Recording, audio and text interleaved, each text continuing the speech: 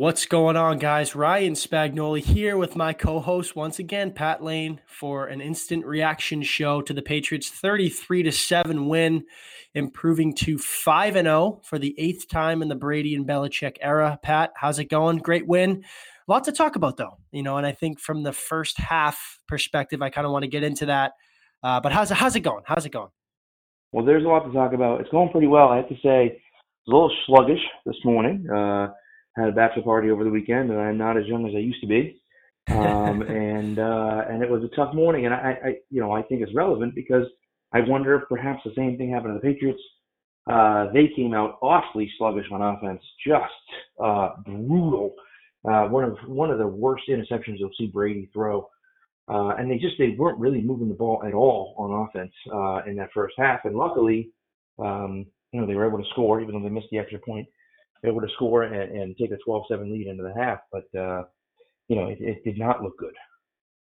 It really didn't. And I actually popped on 98.5, the Sports Hub, for a few minutes with Greg Bedard and Mark Bertrand and talked about it. And I think, in the first half, and we've seen this for about two and a half games now, where the Patriots are really struggling, especially early on in the game, from their drive starters, right? I mean, last year, we talked about it this week on our show about their identity as an offense. What is it? We still don't know. And these are the games where they should be able to find out what it is. We know from the first 4 to 6 weeks, they're finding schemes. They're finding the right personnel groupings. What is their identity? And we still don't know. They are struggling. There's too many third and longs with this offense. It's a carry to Michel, 2 yards, right? Halfback draw or an incompletion. Then you're looking at a 3rd and 7, 3rd and 8. It's too much of that. And I think they're getting away with that right now because their defense is playing unbelievable. And I don't want to take any credit away from them. But hey, they haven't played anybody. If you're going 3 and out and constantly having 3rd and 6, 3rd and 7s versus Kansas City, versus, Baltimore, these teams you're going to have to face down the road and in the playoffs, it's going to come back to bite you. They need to figure this out. What's their drive starter? What is it? We don't know. Yeah. I'll tell you what, I thought today, one of the things that I thought helped significantly today is that Sony Michel actually was catching some passes, which I thought was great because they didn't do that at all last year. And they haven't done it at all this year. But once Michel started catching some passes, then you could see the defense lighten up a little bit because they can't just assume it's going to be a run if Michel's on the field. And, just having that threat there, even if it's not much, even if it's just like, oh, yeah, you catch a 5-yard pass every now and again, just something. And that's really what they needed. And I thought that helped significantly with their drive starters, like you said, and them being able to actually run the football, which they weren't really able to do in the first half.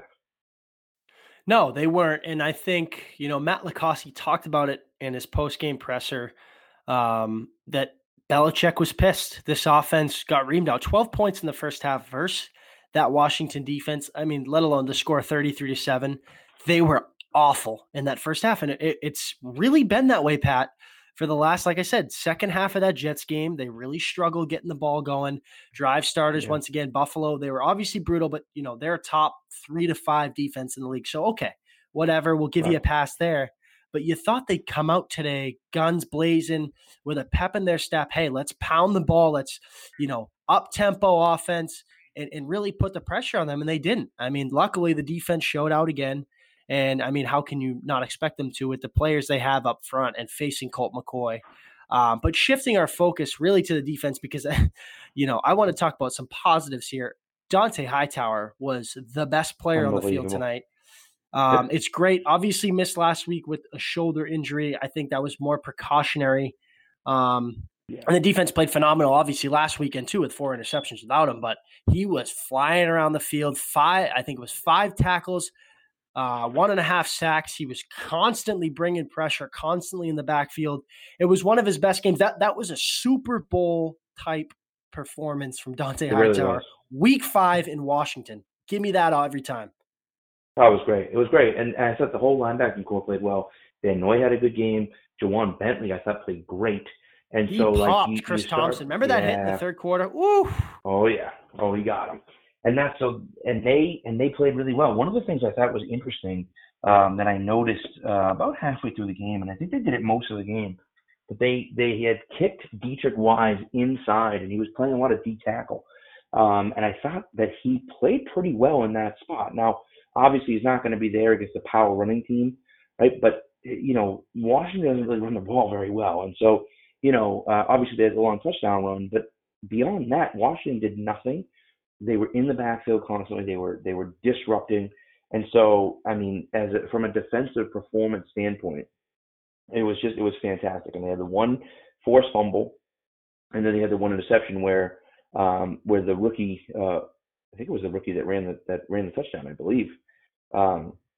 He stopped, and McCourty kept going, and he thought McCoy was going to run a slant, and McCourty picked it off. So that's 5 games in a row to start the season with a McCourty interception. Now, this was the other McCourty, but it was still a McCourty with an interception. Yeah, I mean, like I said, not much. It's the same old with this defense. They're going to keep rolling, and Yep. I'd expect nothing less from them, especially on a short week facing a rookie quarterback. And then you get a longer week to prepare for the Jets, who just were god-awful today. Yeah. So we're really looking forward to this Cleveland matchup. And then, you kind of have to buckle up for that, that little 5-week span, right?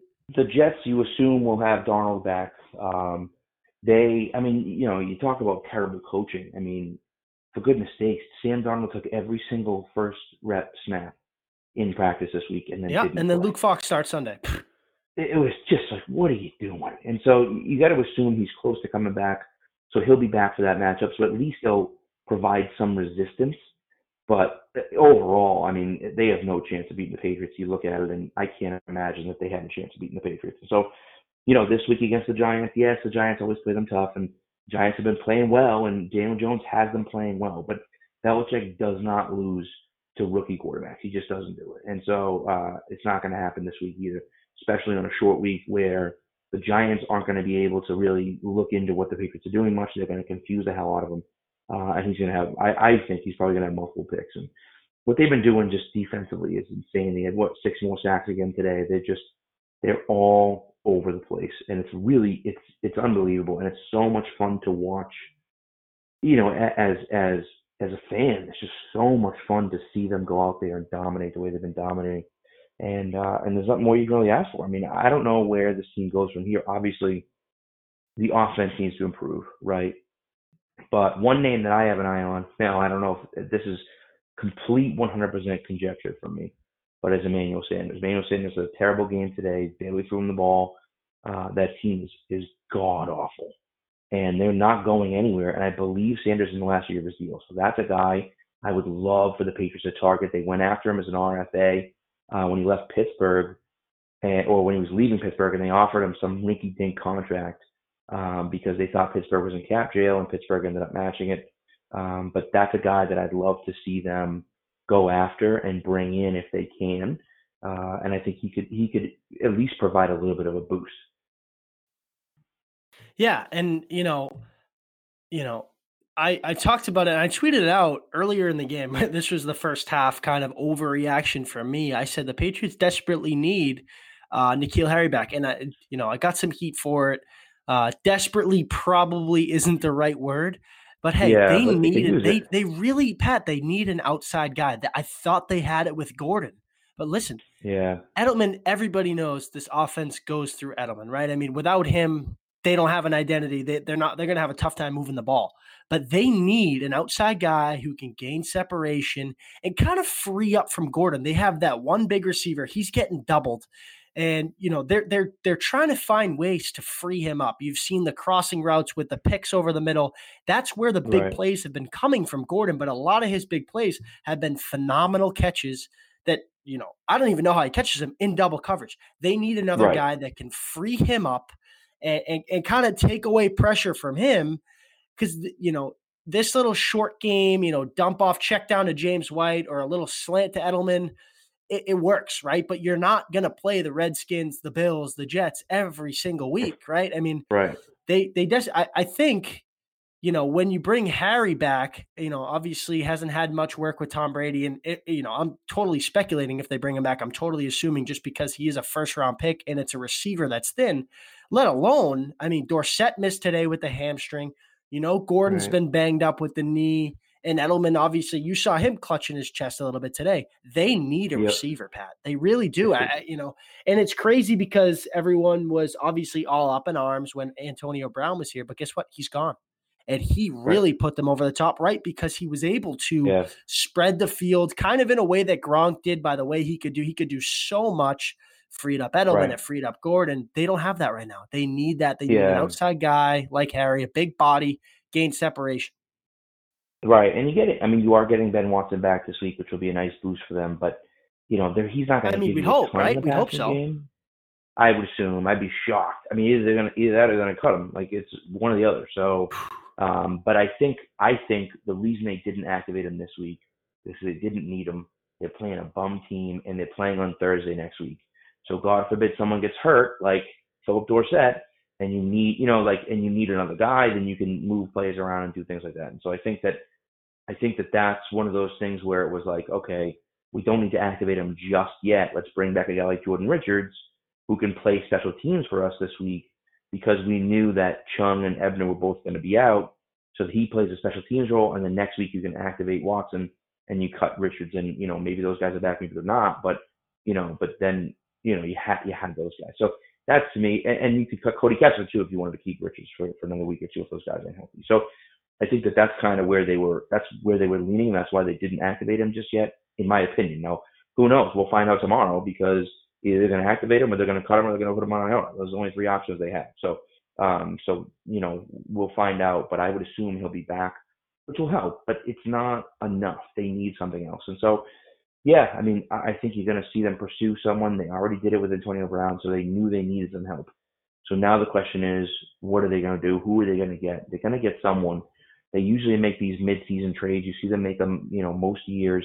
They've been successful with, Akeem Ayers and obviously Kyle Van Noy, and so they've been pretty successful with those over the years. Akeem Talib. So I think you'll see them make another one of those moves, and hopefully it'll be for a wide receiver, and maybe it's an Emmanuel Sanders guy, maybe it's someone that we're not thinking about right now, but Sanders is a guy on top of my list again because he's on a crap team and he's a little bit older and he's towards the end of his deal, so it makes sense to move him. So yeah, but, and we can speculate all we want, but we have to assume it's going to have to be a wide receiver, just because that's really the only area of need that they kind of need depth at, experience at. I mean, right, like Edelman, this team runs through him. We talked about Josh Gordon. Is he going to be around? Is he going to stay healthy? We don't know. If they lose him, they're in trouble. And kind of sticking on him to kind of wrap it up, Pat, I don't know if you saw, and you listeners out there, I wrote a piece today on the Pulpit that I thought today was a great opportunity for Sonny Michel and Josh Gordon to really get going, get their swagger back. And I think they did a good job with that. Obviously facing a Washington defense that ranked 28th in the league. Michel, 16 carries for 91 yards and a touchdown. Also caught a couple passes. Gordon, 5 for 59, 11.8, yards per yards per catch. reception, Yards per reception. I'm fumbling on my words over here, but yeah. I thought good because I thought, they had to get their swagger back. Those are two guys that, like I said, I've been saying it all episode. Edelman gets you going, and you can do as much as you want with James White, but if you don't have Sonny Michel and Josh Gordon going, this offense becomes very, very one-dimensional and very beatable. Very beatable. I mean, you've seen the freaking Redskins held us to 12 points in the first half. Obviously, the pick by Brady was terrible. Nugent missed the extra point. They couldn't really get anything going. But if you can get those two guys going consistently, factor in Edelman and White and, Michel, obviously, that we're talking about. Bolden's been, playing great. And then, factor in Dorsett, plug him in here and there. Like we talk about on our show, he's great for a 3-4 complimentary. But as soon as he's getting those number two routes, he's just not the same.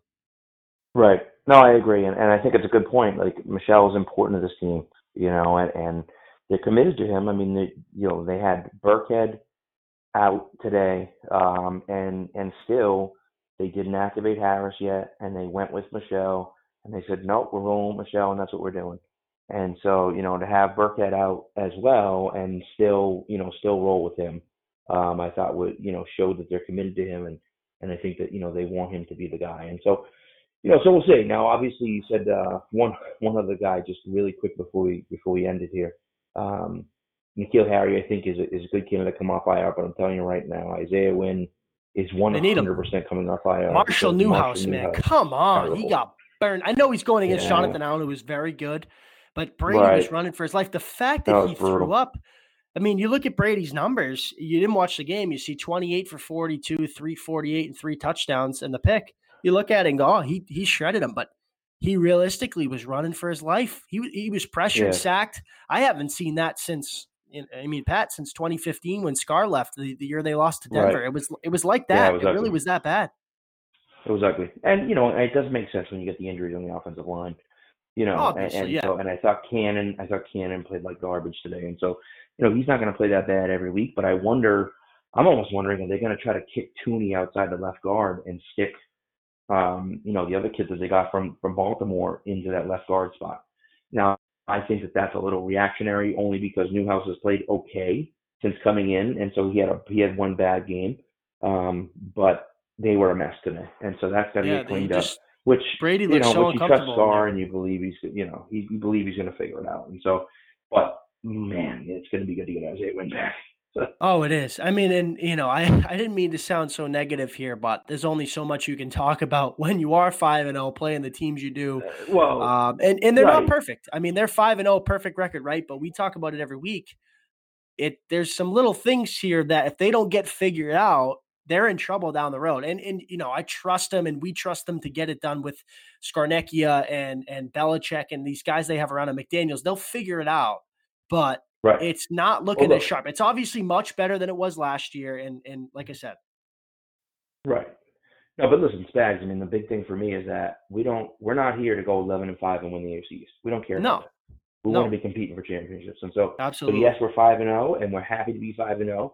And here we are, and that's great. And we're going to talk about some of the good things. We talked about the defense, but we're going to focus on those on the problem areas because those are the spots they need to fix in order to be competing for a championship. And so that's really the plot. That's for us is what we're looking at. And I think that most Patriots fans are looking at it the same way. It's not just, oh my God, how good they're playing, because they are playing well, but it's what can they improve on to make them even better than they played.